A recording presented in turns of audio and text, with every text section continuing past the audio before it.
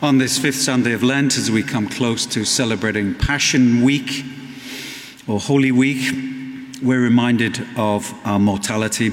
We're reminded about death. We're reminded about sin and resurrection.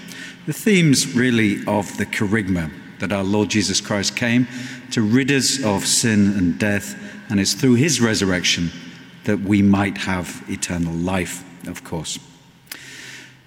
During Lent, I have a little tradition, which I started a few years ago, of reading each day a little vignette of one of the English martyrs of the 16th century, those men and women that were killed under the Henry VIII and Elizabeth I regimes for being Catholic, for practicing their faith.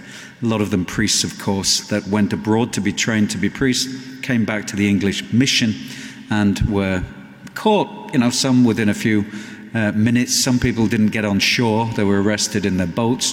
And some lasted 15, 16 years of celebrating Holy Mass and baptizing and hearing confessions of the remaining Catholics in England in that time. And it's an interesting sort of book, just these little, couple of pages each day. And I like, studying or reading about the martyrs in general. Because these are the people, these are really our examples, right? These are the people that love the Lord so much that they gave up their lives for him, and they willingly did it. And when you read the stories about it, you see the courage and the confidence they have in the gospel to be able to do this. And it's always sort of encouraging. And it always makes you think about your own life and what you would be prepared to do for the Lord, all right? Well, I'd be prepared to go to Mass on a Sunday, or I'd be prepared to do this. But, being imprisoned and tortured for the faith might be a bit much. I may not be able to do that. Reading these things, it's very difficult for us to comprehend the grace that comes from the Lord to overcome these horrible situations. And then on Friday of this week in Magnificat, that little monthly book that gives you all the readings for Mass. It's a great publication. And they have a little reflection each day. And there's one there on this Friday from Father Alphonse Waxman, who was a German Catholic priest during the war. And what happened on this day, 80 years ago, on the fifth Sunday of Lent, is that Pope Pius XII issued a letter condemning the Nazis and the Hitler's regime. And the German bishops had it read in all the churches at every Mass on the Sunday of the fifth Sunday of Lent, 80 years ago today. Obviously the date changes a bit, but it was on this day. And what happened there was, obviously the Nazis retaliated and they started arresting Catholic priests and sending them to concentration camps. And Father Alphonse Waxman was one of them. And what's interesting about his life was that we still have some letters that he wrote to his family while he was in prison. So he was arrested in Lent this year, and it took him a whole year. And it wasn't until the following Lent that he was executed. And during that time, he was tortured and had a horrible life in prison, etc. In the last 70 days of his life, he was shackled with chains that didn't come off. And he wrote and got letters out to his sisters. And this is why it's amazing, because you think about, well, if I had to face that, I would just, be a pool of tears, right? Wouldn't have any strength in the face of being imprisoned by the Nazis, being shackled, being tortured. But he, in his letters, talks about the grace that God gives him and that he found joy in this preparation for his death. And he didn't know when he was going to die. He didn't know whether it was going to be tomorrow, a month's time, or a year's time. But he knew it was coming. You get the idea that it's coming when you're in a concentration camp. Anyway, this is his last letter he wrote to his sister. Dear Minka, at 3:00 I'm going to die. Now the hour has come that God in his eternal love has ordained for me. Father Schultz, that good man, has heard my confession and given me viaticum. That's final Holy Communion. In 1 hour I shall pass over into the glory of the living God. I have given myself over wholly, completely, and without reservation to God. In his hand I am sheltered. In his holy heart, Christ will carry me up to the Father. Mary will protect me, and Saint Joseph will accompany me. What great confidence in the Lord and what's going to happen. Because this is the sort of question we must ask ourselves. What is going to happen at the end? What is death all about? Is it an encounter with our Lord Jesus Christ? Are we confident of that? Are we confident of going to him?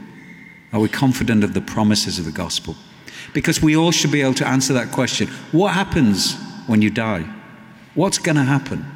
A few weeks ago, I was with one of our parishioners who was dying. And she asked me that question. I was sat at her bedside and she said, what's going to happen? Meaning, what's going to happen next when I go? What am I going to face? And we discussed it. Face Jesus Christ. You're going to tell him you love him. You're going to tell him sorry for your sins. You're going to beg for his mercy. These sort of things, these are the truth statements of our faith. I am the resurrection and the life. These are the sort of things we've got to remember. And it's worth us thinking about our own death, not in a morbid way, but in a way that we should be confident about what's going to happen next. And that confidence comes through in the rest of our lives. Because if we really love the Lord, we can be confident in his mercy and his love for us. It's worth thinking about your sort of obituary as well. What are they going to say about you? I celebrate a lot of funerals, of course, and sometimes I know the person really well and I can talk about their faith, and other times I don't know anything about them for various reasons. I've only been here a couple of years, they moved out of the area a long time ago, or they just didn't practice their faith. And there's not much I can say about that. But this idea that, we celebrate people's lives is a very secular thing. When we come to a funeral at the end of our lives, we're not celebrating their life. We're praying to Almighty God for the repose of their immortal souls. And if we start forgetting that, we end up not praying for our dead, which is one of the most important things we do, right? I mean, think about Lazarus here, What's Lazarus' obituary looking like? Well, Lazarus is survived by his two sisters, Martha and Mary. Lazarus had a good golf game. He liked the outdoors.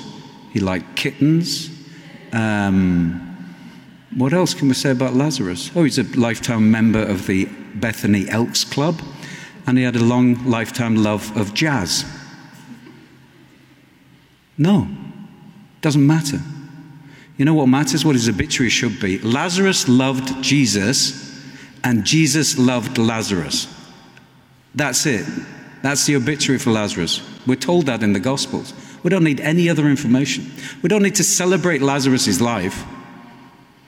We celebrate Christ's victory over sin and death. We celebrate resurrection. We celebrate the hope in the gospel. That's what we do. And therefore, I find all this other stuff nonsense. And it's made me think this week about what my obituary is going to look like. He was ordained in this, and he worked here, and he did this, and all, whatever. It doesn't matter. It doesn't matter. I hope someone might be able to say, Gerard loved Jesus, and Jesus loved Gerard. That's what it's about. So as we come closer to the celebrations, the holiest times of our year, when we celebrate, we mourn with Jesus at the death of his passion, but we celebrate the resurrection. It's to remind us, of course, about our own life here. And can we answer that question? What's going to happen? And if we can do that with some sort of confidence, we can go towards our deaths, whether it be horrible, like Father Waxman, or whether it be gentle and slow, like someone else. But it's very important we can answer that question. What's going to happen? What's it going to look like? And can we be confident in the resurrection? Because Jesus said, I am the resurrection and the life.